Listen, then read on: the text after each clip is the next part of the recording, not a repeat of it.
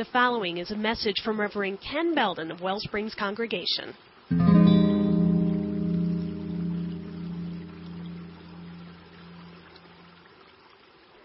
So for this message series, what I've done is I've adapted these three into this new message series, Family Practice, How to Build a Strong Spiritual Identity Beyond Sunday Morning. Adapted these three into knowing, serving, and loving. I'm not going to ask you to have to repeat those three after me again. Knowing, serving, and loving. And really this message series comes directly out of our DNA, out of our core values, out of our core strengths, our core practices. It says that we are committed to fostering family spiritual growth.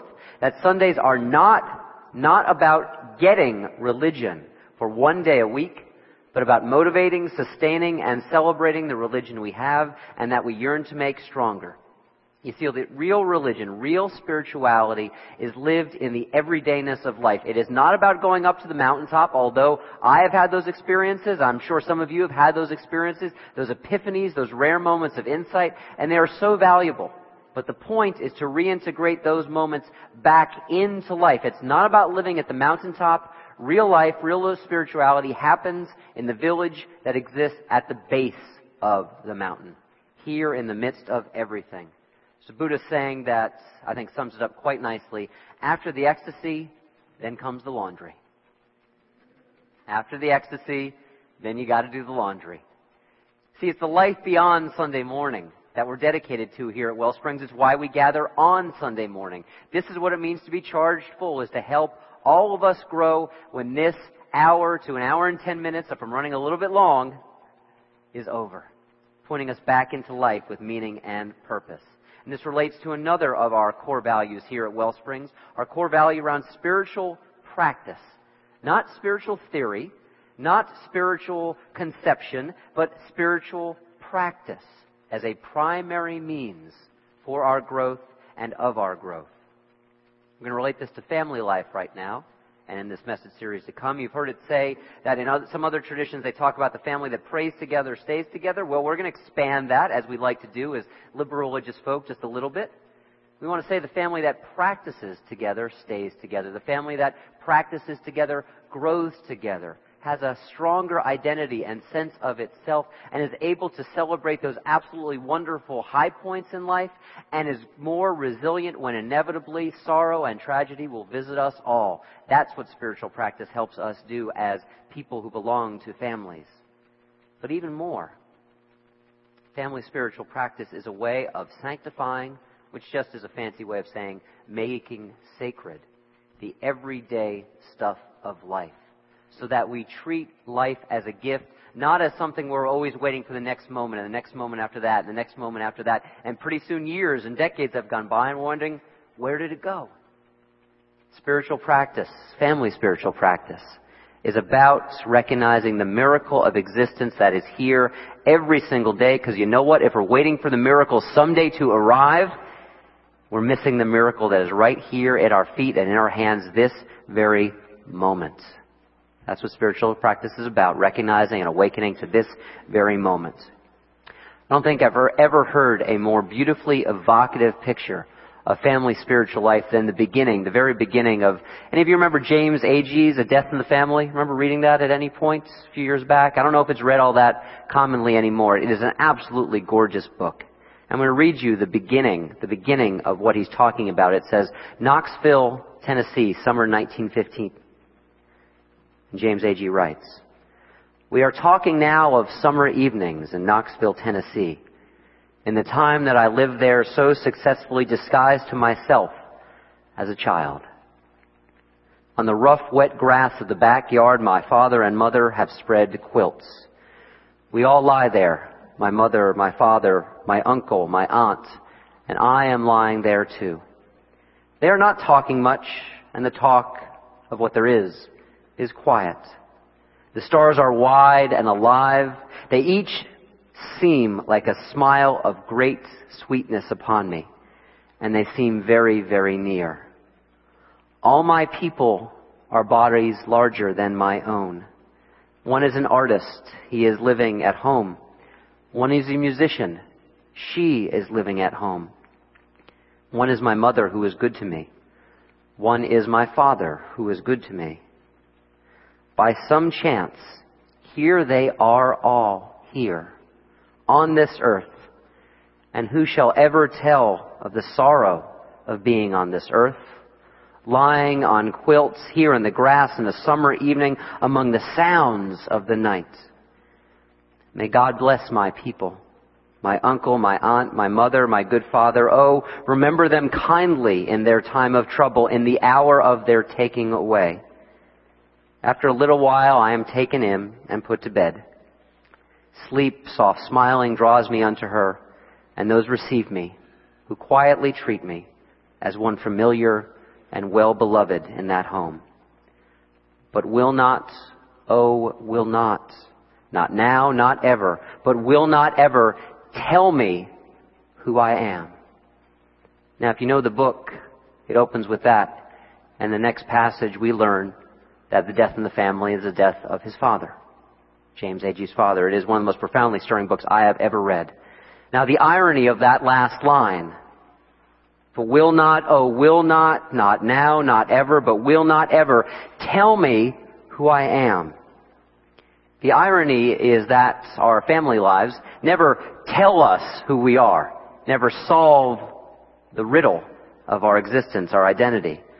But you can hear from the way that James Agee writes that our families can help cultivate a sense of who we are, can help point us perhaps in the right direction, or even perhaps point us in the wrong direction, give us an orientation in this life. And just to let you know, as we dig a little deeper here, that I am defining family very broadly. Perhaps you are part of the traditional nuclear family, a mom, a dad, 2.3 kids, half a dog or 3/4 of a dog or something like that. Well, family is that, but family is much more as well in these days. We want to define family in an expansive way. So this is the way I define it. The family are the people with whom you experience the greatest emotional intimacy on a regular basis. They are the people with whom you share a past and the people with whom you plan a future around. That is family in a truly loving way, not just in the sense of demography. So with these people, with your people, today we're talking about the practice of knowing as a spiritual practice in our families. And the question I want to ask you right now, and maybe you can just make a mental note of it or jot yourself a note as you might answer it as we begin.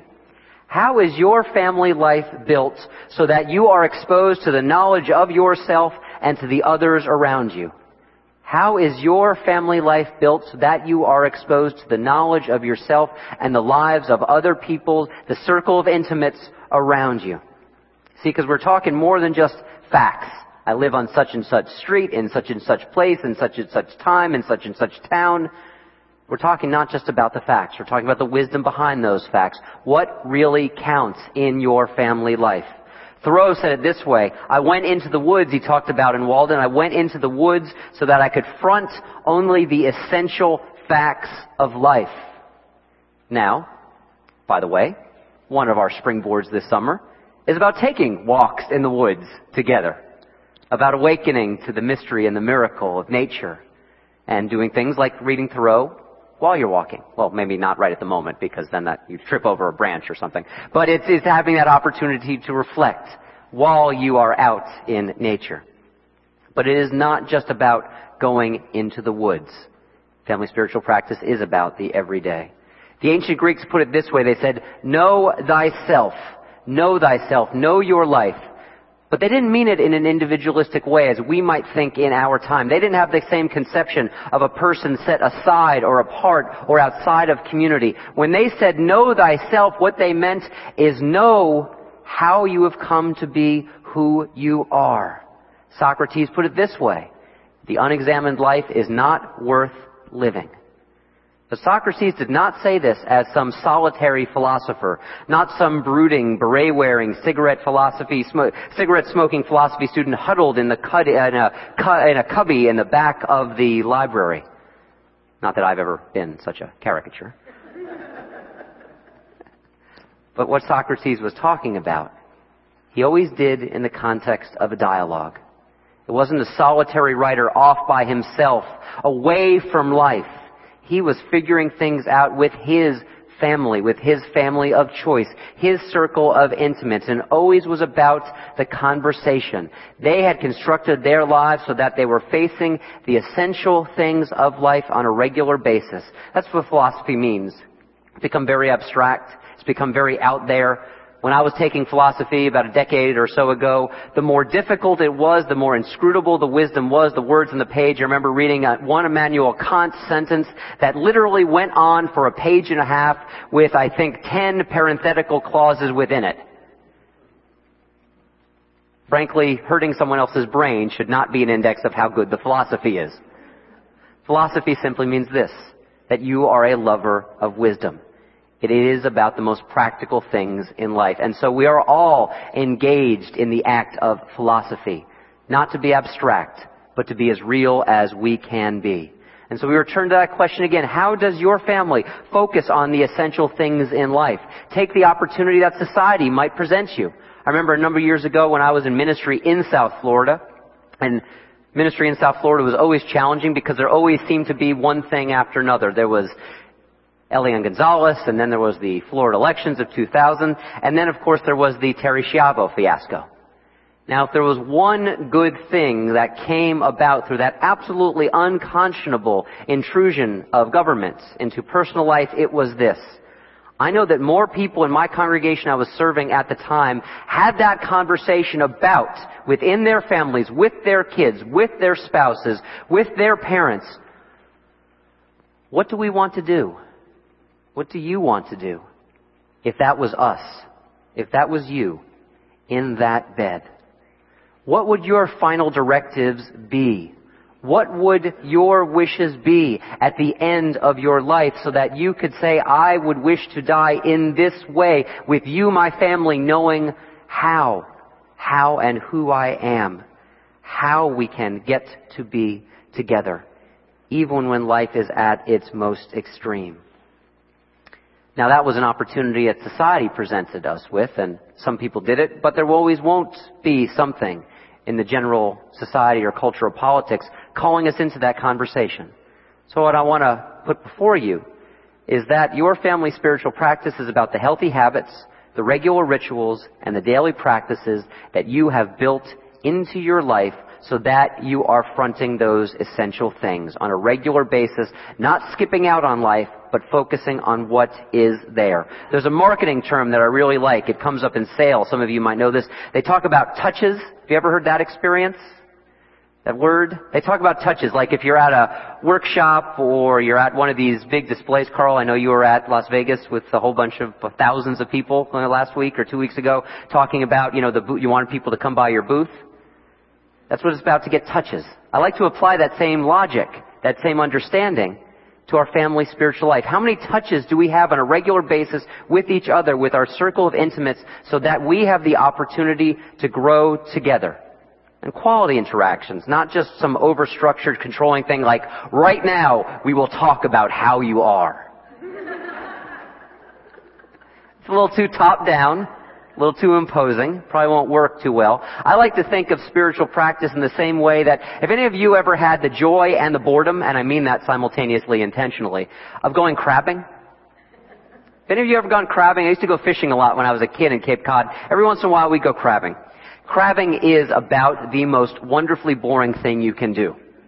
A crab net, actually it's more of a trap, has a flat bottom and 4 different triangles that when you put down to the base, the sea ground floor, falls open. And you put a little bait in the center. And because, this was Cape Cod, the water was murky, you couldn't actually see when a crab was going to fall in. You had to just place it down there and wait. Now, of course, if you were pulling up that trap every 2 minutes checking, do I have a crab yet? Do I have a crab yet? You're not going to have a crab. You had to wait. You had to have patience. You had to have focus. It wasn't a command and control kind of thing. It was, let's set the ground so that eventually we might find what we are looking for.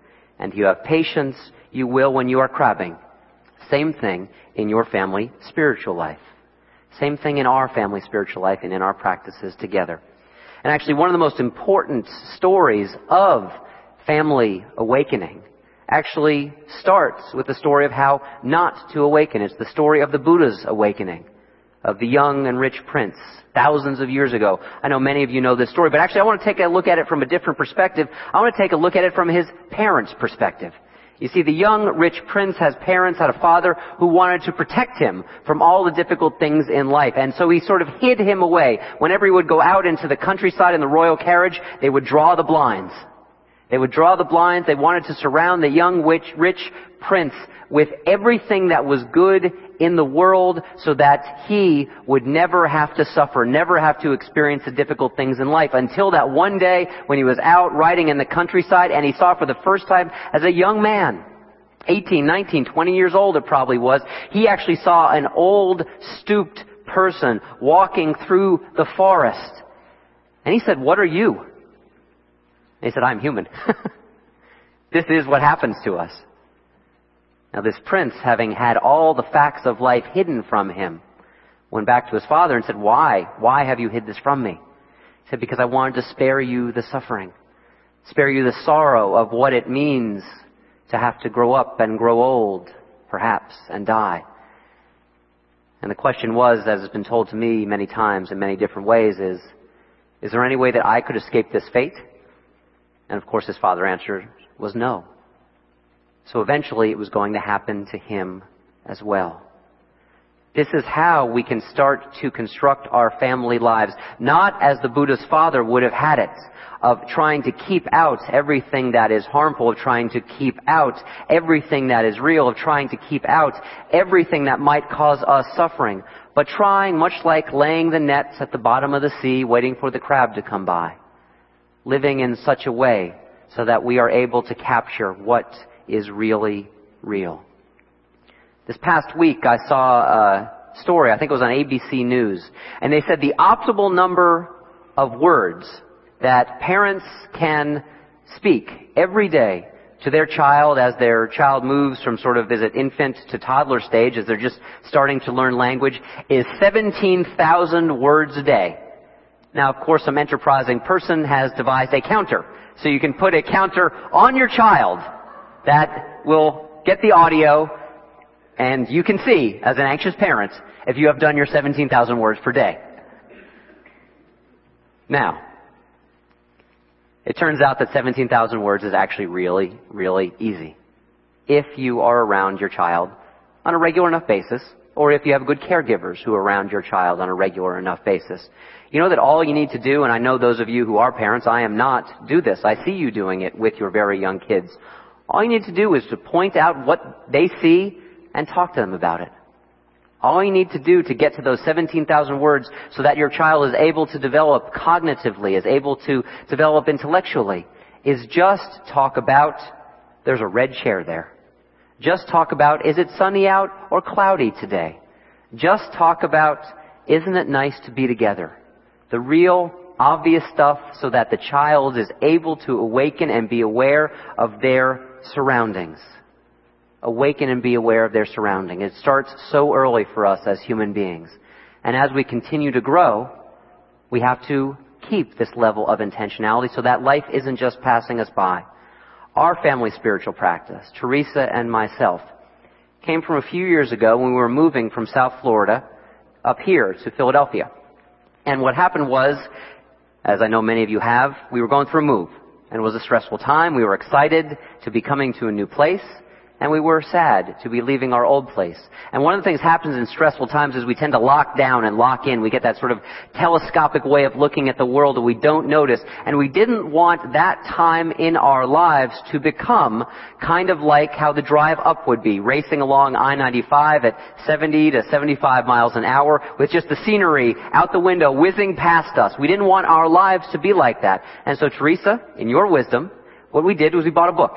And she said, you know what, I want us to write in this book on a regular basis, a daily basis if we could, what our impressions are at this time. Well, we thought that would be just for the move up. But in fact, that book has lasted throughout these entire 3 years since we've been here. And we have written the story of ourselves into that book because very often we live the lives that I know so many of you do, where you're missing each other, where there isn't that time, perhaps as much time as you would like, to intentionally spend time together. And so this is our practice. This is our practice to make sure we are not just like ships passing in the night. but taking the opportunity to recognize. Taking the opportunity to recognize and to really, really savor our lives. As I was prepping for this message this morning, I took an opportunity to look back in those last 3 years. And a phrase kept coming up, and Teresa, actually, it was something, I'm not going to tell you what it was because I'm allowed to have a little privacy up here. But suffice it to say, it was one of my many imperfections that was the cause for Teresa to write this. But it was one of the common things. There are many. They are legion. There are multitudes. It was the occasion that Teresa wrote this. She said, our imperfections are opportunities for grace.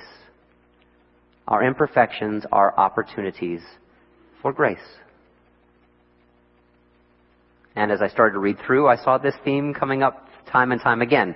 Now you might say, well, stop doing the same old stuff over and over again. Stop having imperfections. That's like telling me to stop breathing. I would be dead.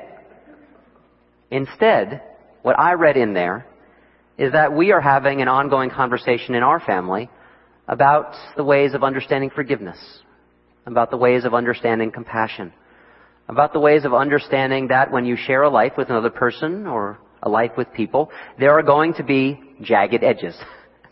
There are going to be jagged edges that perhaps might poke and prod and even from time to time hurt a little bit. But if we understand these things and can forgive each other and can recognize that as we move through time in life together, we will see our story. We will know our story coming to be if we take the time to practice and to be aware. That's our method of having touches, of making sure that we do not fall asleep as we move through life. So again, I want to return it to that question for you here today.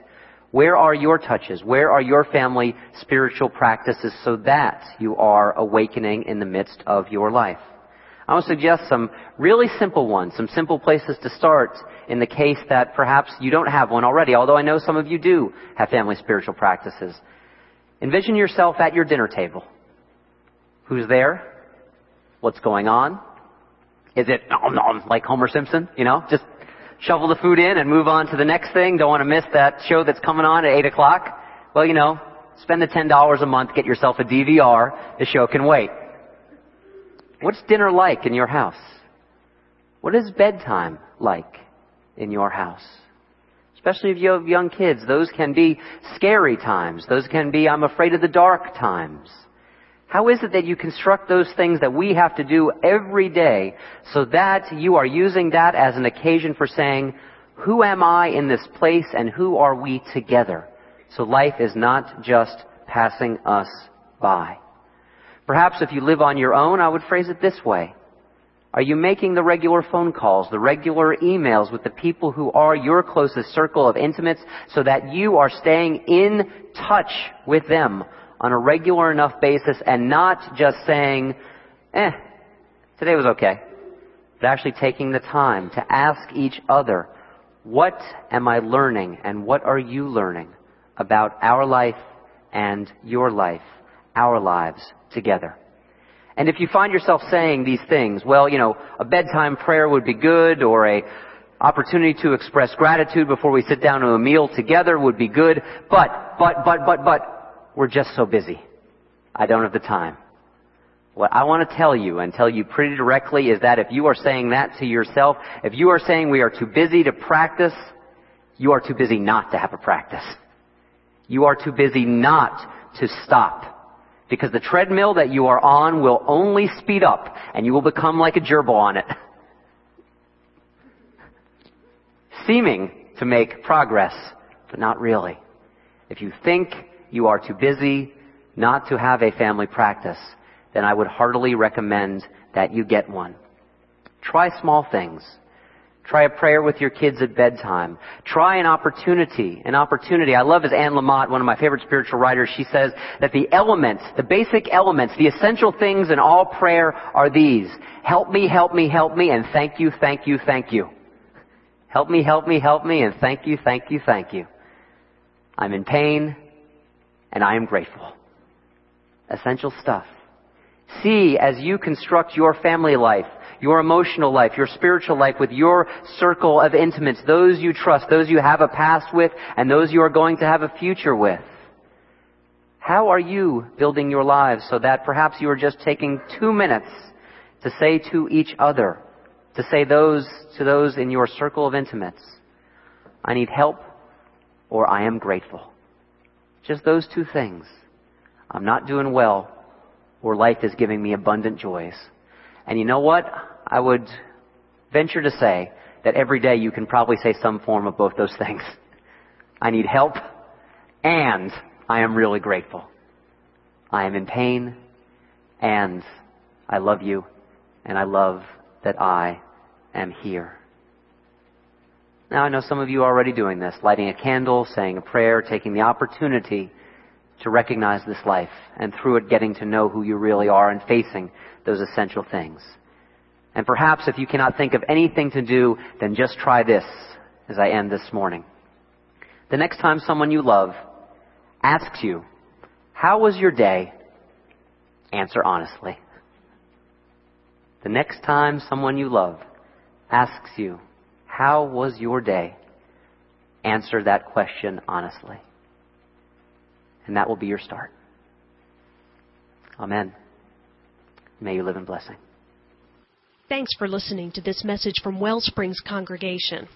If you'd like to find out more about us, you can reach us at wellspringsuu.org.